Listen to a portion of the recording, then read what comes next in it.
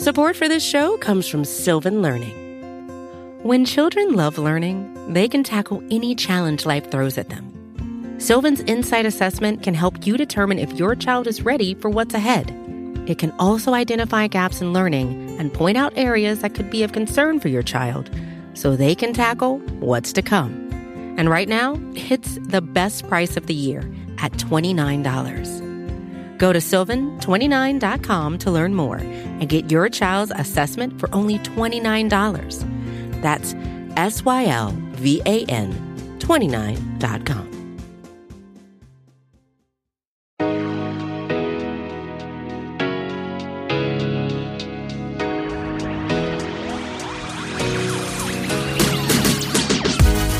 Hello there. Happy Saturday and welcome into Arrowhead Pride's Best of the Week. I'm Pete Sweeney. If you missed a bit from our Arrowhead Pride podcast network this week or just were getting away after what happened on Sunday night, here's your chance to dive back in. And we start with Arrowhead Pride's Out of Structure with Ron Kopp and Matt Stagner as they took your questions from Twitter.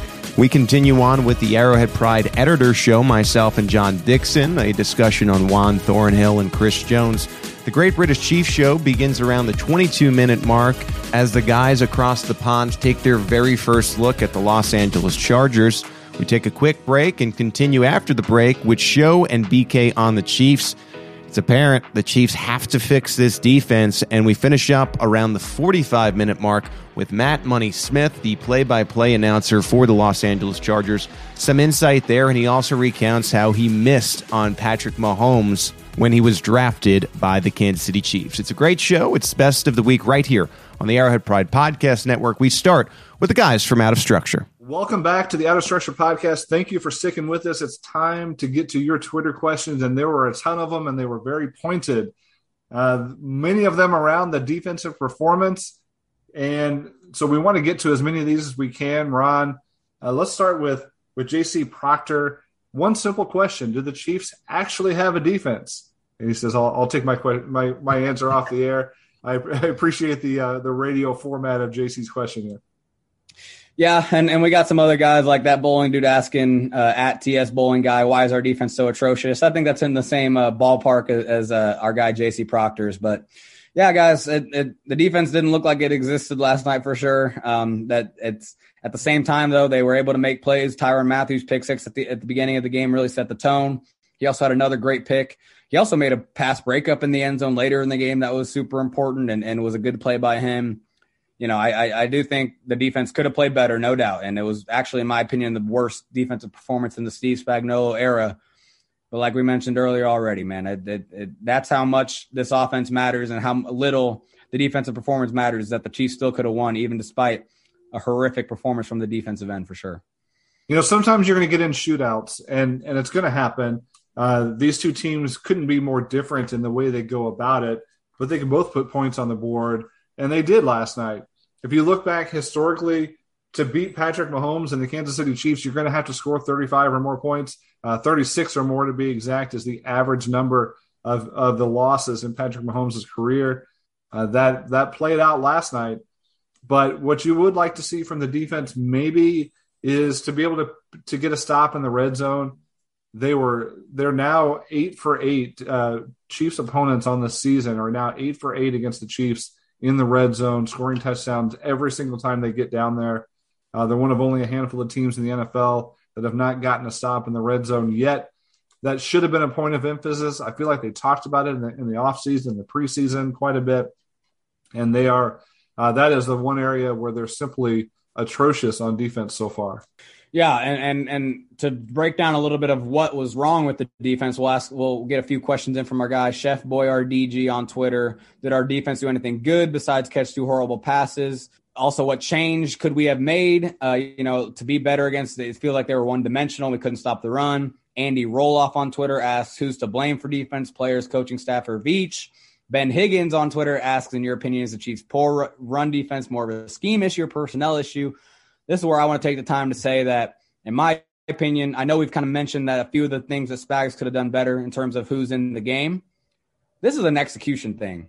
The Chiefs could not get off blocks. The Chiefs could not make tackles. Andy really said that after the game. He pointed that out. He said it, 2 or 3 times how they could not get off blocks. I really think this was an execution thing. I don't think we should put too much of this on Spags. I think the defense just needs to step up. Each individual needs to step up and make plays. And that's where I really think we missed Willie Gay. I think we might have a question about that later, but I'll go ahead and say right now, Willie Gay would have made a huge difference in this game. Just his pure athleticism and his playmaking ability in terms of exploding through a run lane and making a tackle, or on those wide runs, chasing down Lamar. Willie Gay can chase down Lamar. Nick Bolton, Anthony Hitchens, and Ben Neiman aren't getting even close to Jackson. So, yeah, I do think this was more of a personnel issue for sure. And maybe you can blame that on Beach, but I do think once we see Gay in the game, if we did see Gay last night, it would have been a much better performance from the defense just off his play alone, because this offense takes advantage of linebacker play so much. And so I do think it was a lot more about the personnel in the game, the execution of the players in the game, rather than the actual game planning or the coaching staff. I don't know, Ron. We fell for that jig a little bit coming from last week. We expected this defense to be a lot better with Frank Clark and Tyrann Mathieu on the field this week. And I think you saw a worse performance overall than we did in week 1. So, it's tough to say that, one injured player returning is going to change it. Although I see the argument about the linebackers. It's just I'm feeling a little snake bit based on our predictions so far.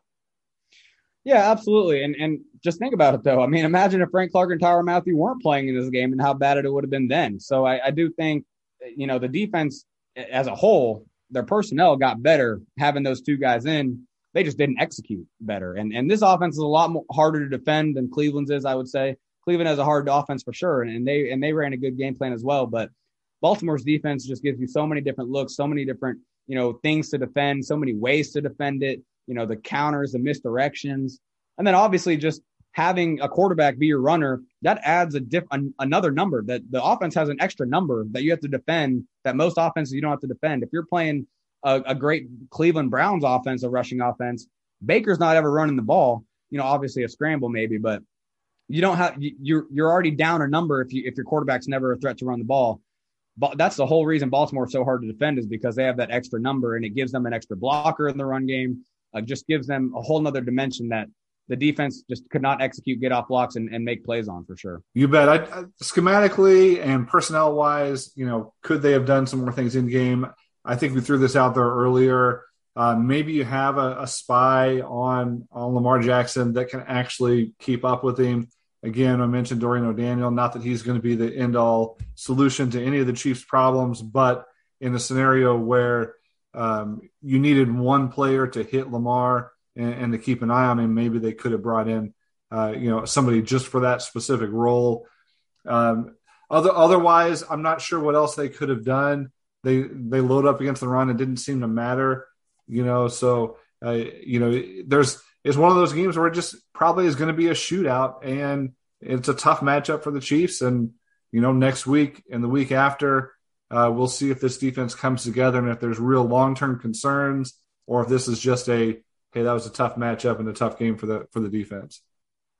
Yeah, and real quick, I just want to answer a few questions. Patrick Mahomes, Vivo at 6 cents. How do we stop the run? Brett Veach, Burner at Burner Veach. How does this defense turn it around? Those kind of questions, guys. I really do think this Ravens offense is so unique that I don't think the run defense actually is that big of it, like this much of a liability as it was on Sunday night. I just think this Ravens offense executed so well. And like I already said, the defense just didn't execute. But it's a lot harder to defend this run offense than other run offenses. And I think we already saw the 2 best run offenses in the NFL this year. So I really think the run defense is just going to improve based on not playing the Browns and the Ravens for the rest of the season. And so I don't think we should and we've already kind of said it, but I don't think we should freak out that the run defense had holes all around it. I just really think the Ravens offense and the Browns offense has really given them a lot of trouble, and they'll have a lot better, chances moving forward against offenses that don't present those same kind of challenges.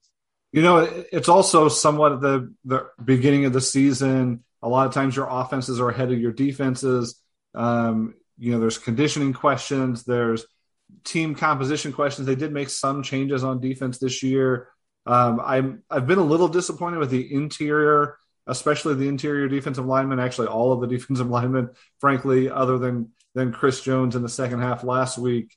I think the additions of Jaron Reed, for example, should pay off at some point. Tershawn Wharton is going to make plays this year. Mike Dana is going to make plays this year. Those guys, none of them looked very good against the Ravens. I'm willing to chalk that up to a bad game or two, or again, a tough matchup for those guys. We'll see if it continues as the season goes on, but I think there's some real questions about how that front seven has looked to date. And again, the hope is that it's a short-term question. Yeah, and shout out Matrick Mahomes at Not a Chiefs Fan on Twitter for asking a question about the interior defensive line. Yeah, I totally agree. I thought Jaron Reed has been non-existent for a guy that we thought was going to be a huge difference maker in this defense. Derek Nottie had a good game last night, I will say, in some spots. I don't think you can say any of the defensive linemen had good games, I should say, but he had some good stops. And Colin Saunders and Turk Wharton weren't really showing up at all either. So, yeah, we're going to see better performances from them, like I said, when we're playing lesser dangerous run offenses for sure. But one thing we didn't get into with the snap counts, and it's relevant because Andy Reid had some comments on this, is the idea that now Tyrann Mathieu back in the lineup, so it's one less safety position.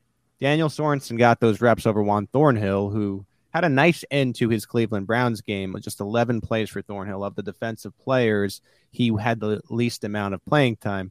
Here was Andy Reid on Juan Thornhill and Dan Sorensen.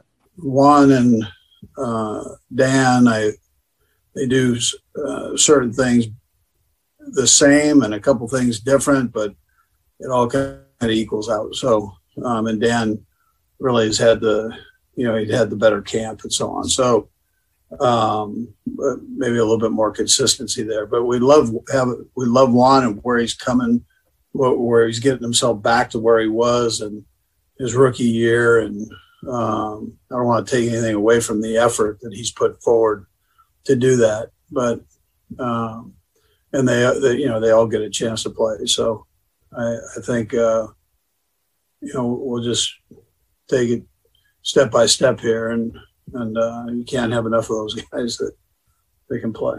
So you have Andy Reid really zoning in on the consistency during training camp, and it's very interesting because we saw Juan Thornhill and he got a ton of reps during training camp in the preseason, so much so that he was on with the second team, at times with the first team, also on with the third team.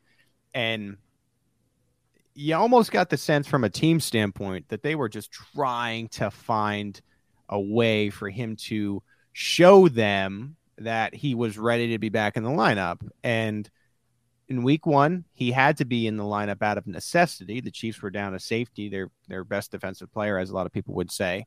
So he had to play, struggled in the first half, and then I typed out 1,000 words, so 1,000 reasons for him to play more in this game. And the Chiefs didn't listen. They don't read arrowheadpride.com, I guess, because sort of pseudo-benched for Dan Sorensen. And what's tough about this is now you go to the numbers, and there were times that Sorensen didn't look great. PFF had him at 4 missed tackles, and you have Thornhill with some of these pseudo sub-tweet type of deal. And it really has become the topic this week in Kansas City. It's kind of taken on a life of its own. And you really wonder, is maybe Thornhill going to get an additional opportunity? I guess we'll have to just see what happens on that front, John. Yeah, I think there's a couple of things about this. Reed talked about the consistency. I also think they believe Sorensen is very smart, has a high football IQ. Sure. I think that's part of the reason. I know that doesn't wash with a lot of Chiefs fans. They think that the best athletes should be on the field, and I understand that. But I think we always have to remember that Spagnuolo runs a defense, a thinking man's defense, if you want to call it that. And that sometimes means you've got players on the field who are less athletic than other players, but it's hard to know what the result would be if the smarter guys were on the bench. So that's something I think we need to remember as we watch this, that the coaches may look at it differently than we do, sitting in the press box or in the stands or in front of our TVs. I also think it's important to note that in week one, when Thornhill assumed Mathieu's role as the starting safety, Armani Watts played on defense, which he does only rarely. and he had 23% of the snaps against Cleveland.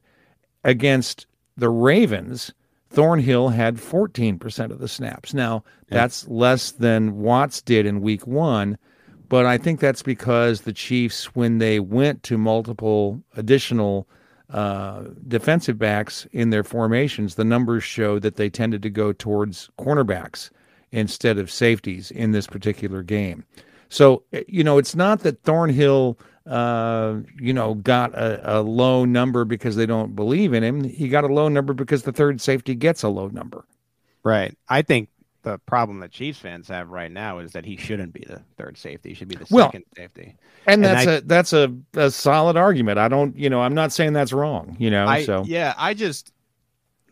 had a player that was coming off of that game against the Browns where if he doesn't force that fumble, you maybe don't win the Browns game, and maybe you're 0-2. And if he doesn't have that pass breakup, maybe it's very different. And I don't know. I just tend to think that you try to reward plays like that. I think we can all agree that who has the more upside as far as a player period. To me, it is clearly Thornhill, higher ceiling in a sense. Now, Sorensen has found a way to stick around for 7-8 years now as an undrafted free agent because of the film work that he does. And it is that athleticism versus smarts chart that you have there. And what's tough about this argument, and I feel for Chiefs fans because I tend to agree in this sense. I'm not always hopping on the group think, the group chaos and madness. I just tend to think that the Thornhill replacement over Sorensen, given the missed tackles, would have maybe been worth 2 points, which is what the Chiefs would have taken. I also feel that way about Willie Gay, for example. I think the Chiefs missed Willie Gay so much in this game in just getting gashed with the run, even less about Lamar Jackson, though I think that Gay actually can chase down Lamar Jackson. Some of these running backs, Willie Gay on the field is not going to get diced up by Tyson Williams and Latavius Murray and the handful of plays that Devonta Freeman saw. I think that was not something the Chiefs were prepared for, not being without Gay, and it really hurt them in this game. I think this is something to watch for the Chargers game, and I also think it's something to listen to on Thursday when Steve Spagnuolo is put up at the podium, because Andy Reid and Steve Spagnuolo operate a little bit differently when it comes to the media. We've learned that very clearly over the years, where especially yesterday. We just heard Andy Reid discussing this, and he's touching upon it a little bit, but not really going into deep. He clearly is saying that for one reason or another, they felt Dan was the better option. I mean, that is clear in the numbers. I wonder if we'll get a little bit more clarity from Steve Spagnuolo, because almost without a doubt, this is going to be the initial question, if not the second question to him on Thursday. So I was just going to ask, what do you think the over-under is on Thornhill questions when Spagnuolo speaks to the media this week? Well, you know what? I think it will be a topic, and I wonder if Thornhill does get the nod on Sunday. And I think this young man, he's been waiting for this opportunity to start over Sorensen probably since he had to leave the game in Week 17 in 2019, where he was the man again. And, you want to be the man, you got to rise to the occasion. So let's see if he gets that opportunity on Sunday. All right, enough about Sorensen and Thornhill and that situation. Let's get into Chris Jones and the work in progress, as he called it, leading into Week 1. That is him learning to play the edge more. Here was Andy Reid. Yeah, I think, listen, these last two games here have been great for him. You get two of the best run teams going. So in this one here, with the whole option element in it, you've really got to be disciplined with it.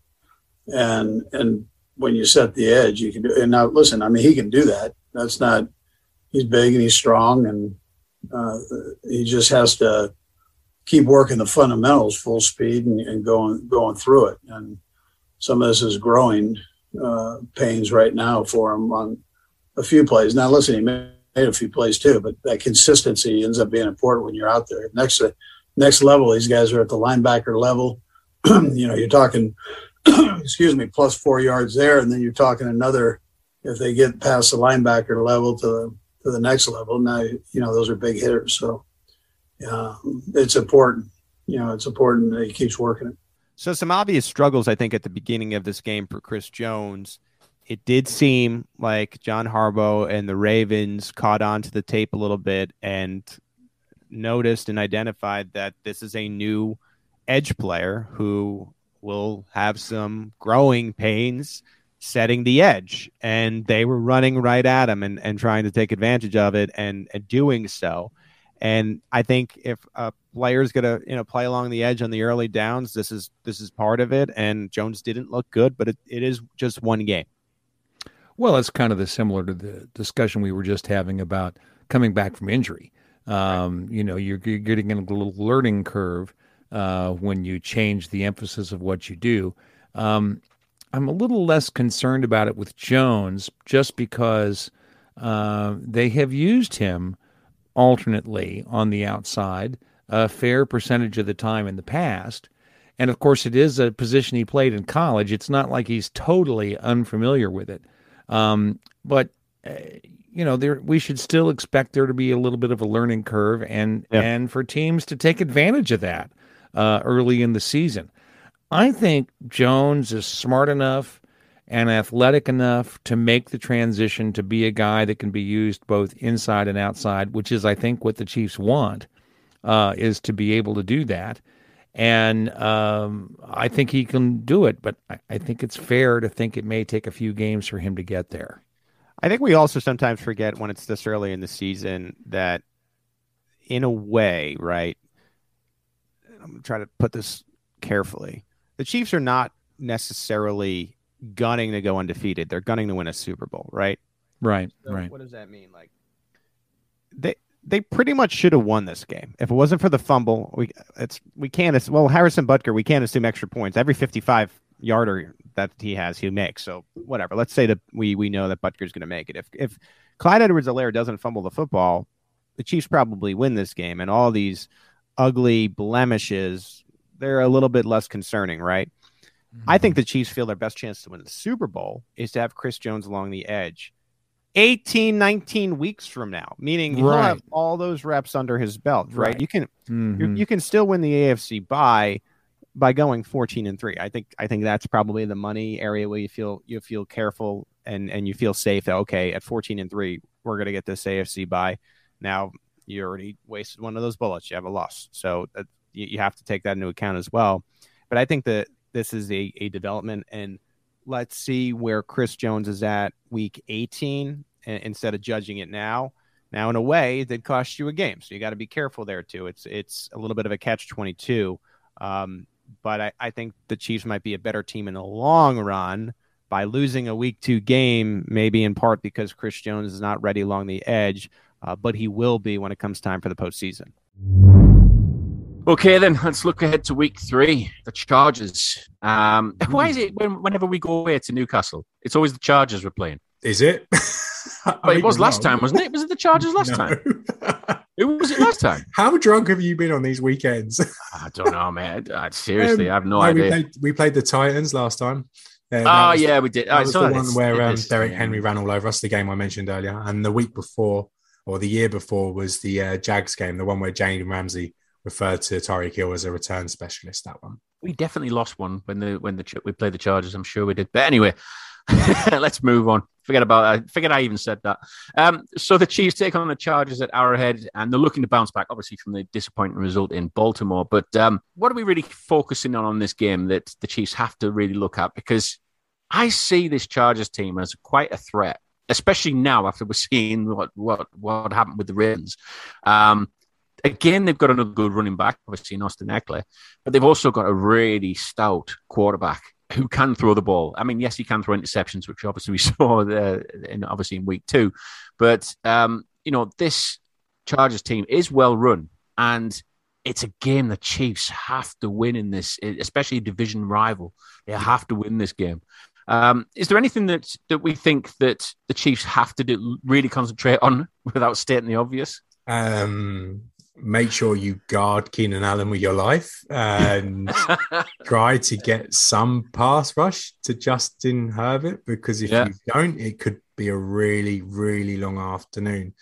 And on the other side, you're looking at Patrick Mahomes. Patrick Mahomes hasn't had the greatest of success against the Chargers. Okay, obviously it's a different regime in LA now. The Gus Bradley's now with the Raiders, I believe, and he's at DC, so it might be a different defensive strategy, but they've matched up kind of well against Patrick Mahomes and the Chiefs receivers in the past. It's always taken something a little bit special to beat the Chargers, whether that's intercepting Phil Rivers 4 times or Patrick Mahomes throwing 70-yard bombs to Tyreek Hill, like eye through a needle type stuff. So they have to be on it against the Chargers. They always have been, and this week's no exception. The Chargers will fancy themselves, I believe, after seeing what the Ravens done to the Chiefs defense, after seeing success that the Browns had against the Chiefs defense. The Chargers might feel like they have a better offense, a better passing attack than those two teams, and I probably agree with them. Like Justin Herbert, Lamar Jackson, Baker Mayfield, I probably rank Justin Herbert the best passer of those three. Like you watch his game against the Cowboys.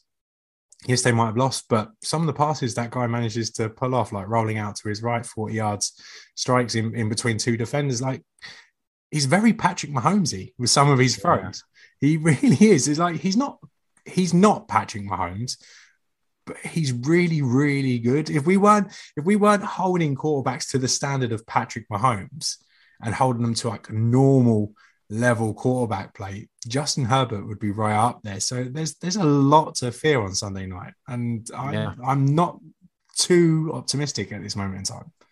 Just looking back on the previous games that the Chargers have had, I mean, they're obviously 1-1 at the moment. They've beaten the Washington football team, 2016, and they've obviously actually lost to the Dallas Cowboys 2017. So not high-scoring games. No. Which is obviously a plus side for obviously the Chiefs because we have had some high scoring games recently. But yeah, I mean, I would say that's a bit more encouragement for me. I'm quite encouraged at the fact that they're not racking up the big numbers where obviously the Chiefs offense is. Yeah. But again, I mean, looking at those teams that they've played against, Washington's a good team. Washington is a good team. Yeah. But Cowboys, there is question marks over them at the moment as well. I think Cowboys are a good team too. You serious? I do. I think the Cowboys, you look at the offense and they're probably the one offense that's most like the Chiefs. They like to seriously. They spread everyone out. They like to go with their receivers and get as many pass catchers on the field as possible, similar to the Chiefs. They like to air the ball out, similar to the Chiefs. Like I think the game when the Cowboys plays the Chiefs could be 60-65. Like you could talk like Patrick Mahomes in college type scoring. Like that's how I feel about the Cowboys offense and the Chiefs defense, and obviously the Chiefs offense and the Cowboys defense. So from a Chargers point of view, I think it's quite encouraging that they only allowed Dak Prescott and his a million weapons to score 20 points. That concerns me a little bit. Derwin James is back now. Derwin James is one of the best safeties in the league, and he's done pretty well against the Chiefs in the past and when he's played. So I am worried about the matchup offensively for the Chiefs because it's not gone well in the past. And by all accounts, the Chargers defense is playing well again this year. Yeah. Just looking at the stats as well. I mean, rushing yards in both games, 90 for the Chargers against Washington, 95 against the Cowboys. But the passing yards, they're actually racking up some good passing yards, 334 and 313. So they are clearly a passing team. But will they be tempted, after seeing what they've seen in the Chiefs' previous two games, will they be tempted to abandon that and literally go run heavy on this game? No. I feel like I think they'll be balanced. Yeah. But I can't see a situation where they're going to say, no, we're not going to pass the ball to Mike Williams. We're not going to pass the ball to Keenan Allen. We're not going to let Justin Herbert do his thing. Austin Eckler will get his touches. He had 18 touches on Sunday against the Cowboys for 120 yards. So really productive, obviously, in both receiving and rushing games. So he will get his. But I feel like a balanced offensive attack is probably what the Chiefs will struggle with the most, the threat of the pass and the run. Obviously, this running game doesn't involve Lamar Jackson, which is obviously a massive help for the Chiefs defense. Yeah. But Lamar Jackson can't throw a ball as well as Justin Herbert can. So it's a double-edged sword really for the Chiefs defense. Like you can say pick your poison, but they're both pretty poisonous. And when you're pretty putrid at stopping either of those aspects, then it's not going to be a very good day for the Chiefs defense. I can see a shootout happening. I really can. Support for this show comes from Sylvan Learning. As a parent, you want your child to have every opportunity, but giving them the tools they need to tackle every challenge, that takes a team. Now more than ever, educational support tailored exactly to what your child needs can make all the difference. That's why parents have trusted Sylvan Learning for 45 years as the ultimate teammate in their child's educational journey, instilling in them a love for learning and a passion for reaching the next level. And Sylvan's Insight Assessment can identify gaps in learning and areas that could be of concern for your child. It's a 360-degree view into your child's learning that you can't find anywhere else, and helps ensure that your child didn't miss something in school that might put them at a disadvantage in the future. And right now, it's the best price of the year at $29. Go to sylvan29.com to learn more and get your child's assessment for only $29. That's SYLVAN 29.com. When you need mealtime inspiration, it's worth shopping Kroger, where you'll find over 30,000 mouth-watering choices that excite your inner foodie. And no matter what tasty choice you make, you'll enjoy our everyday low prices, plus extra ways to save, like digital coupons worth over $600 each week. You can also save up to $1 off per gallon at the pump with fuel points. More savings and more inspiring flavors make shopping Kroger worth it every time. Kroger, fresh for everyone. Fuel restrictions apply. Welcome back, and thank you for spending your Saturday or Sunday morning with us. We continue on now with Arrowhead Pride's Best of the Week with Show and BK on the Chiefs. They got to fix that defense. Okay, so all right, let's jump in here. When the Chiefs are on defense and the Chargers have the ball, I think the big thing for me, fellas, is, man, Chris Jones, man, he just has to show up. Like he's got to show up. What he did Sunday, that was just absolutely ridiculous. He just wasn't good enough whatsoever. And he is a superstar in this league, and I believe one of the best players defensively in this league. And he just didn't impact a huge game. That's a big game. He did impact. The closest thing that he had to an impact play was on the 2-point conversion, and he had some pressure and forced Lamar to throw the ball before he wanted to. But other than that, he was a no-show. And he's too good and too valuable to the Chiefs to not make a play. We watched him against Cleveland not play his best, but he made a couple of plays that helped this Chiefs defense. This game, that can't happen for Chris Jones. I'm with you. I think this is going to be a big game for him. There are some real opportunities for them to be able to take advantage of individual matchups. This is not a very good offensive line on the right side in particular for the Chargers. It's better. It's better than it's been in the past. And they've got Rashawn Slater on the left side. He's a stud at left tackle. They improved their center position. But on the right side, they're just okay. And you should be able to take advantage of that with Chris Jones. So I'm expecting a big one. That was the worst possible matchup for him, man.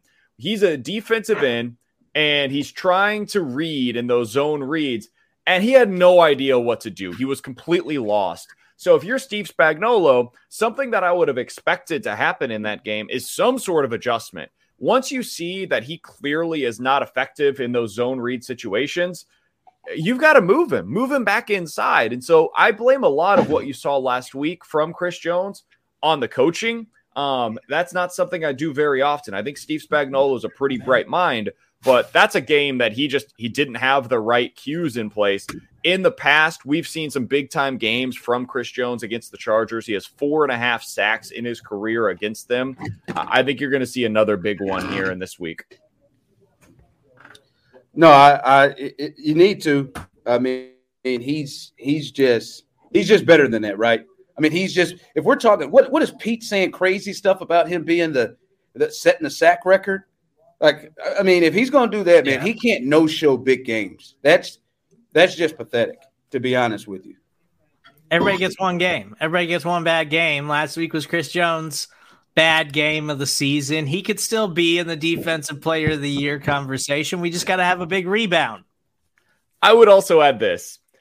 If I were to tell you, hey, there's going to be one bad Chris Jones game on the schedule, not a mediocre one where you don't see him very often. No, a legitimately bad game on the schedule. I would probably have picked the Baltimore game. That's the worst possible matchup for him. You're going up against Lamar Jackson, who's an incredibly fast, elusive quarterback. Chris Jones is not a particularly fleet of foot defensive end. He's quick and agile for a tackle. He's not so much for a defensive end. And so you're going up against a team that is specifically reading you against the run, which he's not great at. And you've got a quarterback that has the ability to make you miss. That would have been the one that I would have picked even preseason that he would struggle in. I'm expecting a much better performance out of him in this game. And the pass rush has to be better in this one overall, Ron. I said this a couple weeks ago. This defense, for it to work, especially the struggles they're having right now, Chris Jones has to be J.J. Watt-like from like a decade ago, Aaron Donald-esque, Khalil Mack. Like, he has to be that dominant up front to make up for a lot of the issues. And he just wasn't that, because he's got to be special. Tyrann Mathieu impacted the game, obviously, in multiple stretches. Frank Clark is who Frank Clark is. Right. Like, I mean, I'm not even trying to pound on Frank. He's just, he's an above average player, but he's a guy out there. He's not someone that you're coming out and say, hey man, come pick it up. Come pick it. We got you. Like, I mean, he had 2 impact plays. He had a really nice tackle for loss on a run play. And then even his pass rush that he forced a hold. I mean, he looked like a European soccer player that was flopping. Like, he got in and got around him and threw his body on the hold. Like, I mean, you just can't expect him going into and expecting Frank Clark to be, all right, that's a bell cow for us who's going to go and make big plays. It's got to be Chris Jones.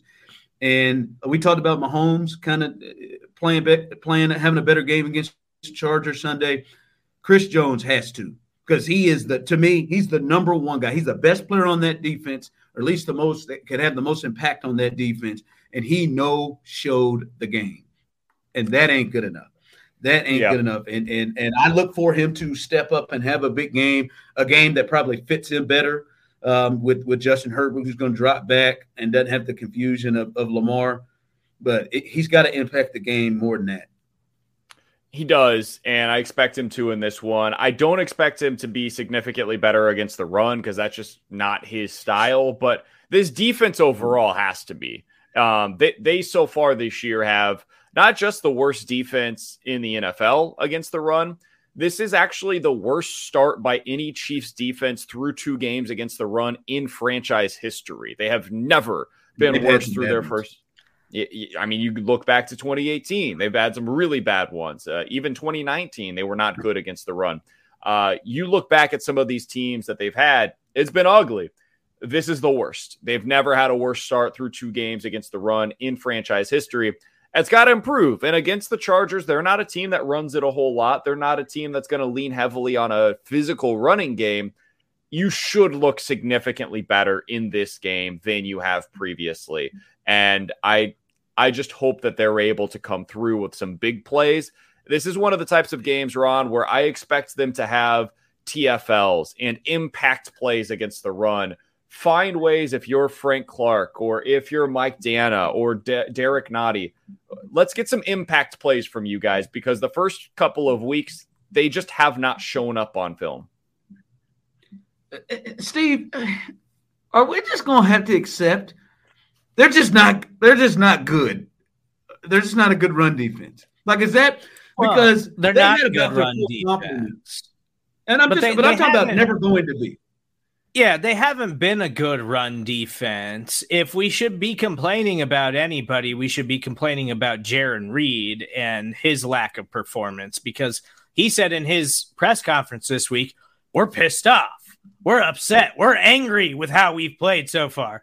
Well, Jaron, they brought you in to help the run defense, and through 2 games, BK just told us it's the worst run defense in franchise history.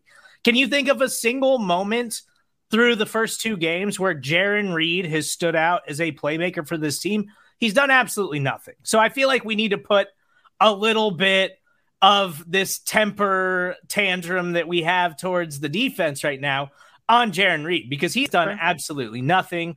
Frank Clark was also added to the Thursday afternoon late injury report with the hamstring injury. So we'll see how that goes the rest of the week. But I still believe this defense truly can't be this bad. Like, they truly cannot be as bad as the 2018 Chiefs defense. There's just more What talent about specifically the run defense, though? What about specifically the run defense? Honestly, I think they go into every week saying, well, as long as we don't give up 250 like we did to Lamar, we're fine. If we give up, that's what I'm saying. Like 160 on the ground, we'll take that every day. As long as we don't give up 250, we don't really care what happens on the ground. I'm just gonna say this: Willie Gay can't make that big of a difference. I think he will help, but they got Frank back last week, and I think at this point, maybe you all may disagree. I think at this point, Frank is better in the run game than he is as a pass rusher. But they got Frank back. They got Tyrann Mathieu back, their quarterback in the back end, and they still got ran through by some Taysom Williams and Murray was in there just running through. Hell, they was about to bring Le'Veon up. They brought Forearm Freeman on, and they just said, you know what? We'll give you one carry. He got 31 yards. I mean, I just almost, I know it's week 2, but should we just accept they just suck at running, at stopping the run? And Willie Gay, a young kid, a second-year guy, isn't going to come in and be a savior to stop this. Well, they're going to be bad. Really? The question is how bad? Because I do tend to agree with a lot of the analysis that run defense doesn't matter. Run defense doesn't matter too much, but it does matter. And if you can't stop it to the tune of 6 yards a carry, well, there's no reason for the opposition to throw it, because if you're getting 6 yards a pop, and there are fewer things that can go wrong on a run play than there are on a pass play, then why would anybody pass it against you? And that's what's happening to the Chiefs right now. There are a few other things, just if you're looking for like explanations, not excuses, but explanations as to why we're here. You did go up against the 2 best running teams in the NFL. Cleveland's awesome. They've got a great offensive line and 2 of the 10 best running backs in the sport. The Baltimore Ravens have the most complex run scheme in the NFL, and they've got a quarterback that runs it differently than any other quarterback that I've ever seen, much less that's in the game right now. You look back to 2019 as a little bit of a template run. That defense was really bad against the run early on. And if you're looking for historical perspective, that's the one to look at. They gave up 200 yards on the ground against the Ravens that year in week 3. They ended up giving up 185 yards on the ground the next week to the Lions. They gave up 180 on the ground the following week against the Colts, and then 192 the week after that against the Texans. And I'm pretty sure that was Carlos Hyde who carved them up on the ground. It was. They lost that game. No, he's good. And look, there's some guys. Edgerrin James is a Hall of Fame running back when they face the Colts. So, you can understand some of that, but this was 2019. This was 2 years ago, man. It was Marlon Mack was that running back in that game. Who the hell was the Lions running back that year that carved him up? Was it Kerryon Johnson? Johnson? God, it was. Yeah, it was. Yeah, it absolutely was. I think that was his only 100-yard game of his career, maybe. Of his life. So, listen, that team ended up winning the Super Bowl. And it ended up getting fixed, and we can all remember when it turned, and that was after that Broncos game. Yeah, there was that Titans game mixed in where things got ugly once again, but the Chiefs found something that worked for them defensively. Some of it was scheme, some of it was personnel. They decided to go with your guy, Mr. Nasty, at middle linebacker. So there was a lot that changed for that team. And there's going to have to be a lot that changes for this Chiefs team defensively as well. And it starts in this game, man. This is a really big one for them to be able to get things back on track in the run defense. Yeah, they let Austin Eckler run for 150. We got a real problem. But when you talk about things needing to change, I know this gets you hot under the collar. This red zone defense that was supposed to be a point of emphasis for this team, they are giving up 100% of touchdowns. Every time, not a field goal. We don't see field goal kickers. They give up touchdowns every time. 100%. It's good. It's almost unbelievable that they're able to pull it off. So that part they have talked about that all off season, and it is worse than it was last year to start. I don't understand how this is even possible, Ron. If I told you, you know what, I'm going to get in shape. I've got a wedding in 3 months. It's time for me to get in shape. And if I'm with you at all times, like I'm saying, Ron, I need you to hold me accountable because I'm trying to get in shape. I want to be in the best shape of my life for my wedding. And that is my stated mission over the next 90 days. And then you're with me at all times. You're like, yo, are you like walking or running or anything? Because all I see you doing is eating dessert. You're eating pizza for every meal. I see you eating a fourth meal late night with Taco Bell. Like, I don't understand what's going on here. You told me you're trying to get in shape. And now suddenly all you're doing is everything you would do to not get in shape. Well, yeah, then you should be critical of me because I stated a goal, I stated a mission, and I'm doing everything other than what I should be doing to get to that mission. Well, that's what the Chiefs are doing right now. They, in their last 53 trips into the red zone, opposing offenses, 53 trips, have allowed 42 touchdowns. 42 in their last 53 trips. So far this year, every single time an opposing team has gotten inside of the 20, they scored a touchdown. They don't even need a kicker. They look at their kicker and say, yo, you got the rest of this drive off because we're not stopping. We're going to go ahead and score a touchdown here. I don't understand it, man. It's not just bad. This is inept. It's impossible. It should not be this bad for anybody. I don't understand it. And the worst part about it, fellas, is you don't feel like they've got a chance to stop them. Like when it happens, when you're watching it, like it's not like they've gotten themselves down to a third down or something. They've gotten themselves down where it's like, okay, man, they might not. No, man, it looks like they're going to get in. They're playing Canadian football. They don't even need third down. It's just first and second. Nope, we're playing Canadian football out here. Late in the game, it's just like, just let them score. Just late. let them score and get it over. So we can get the ball back. Lamar got out there. It's like, nope, they're not stopping him. Like, I mean, it doesn't matter what the hell they run. They're not stopping him.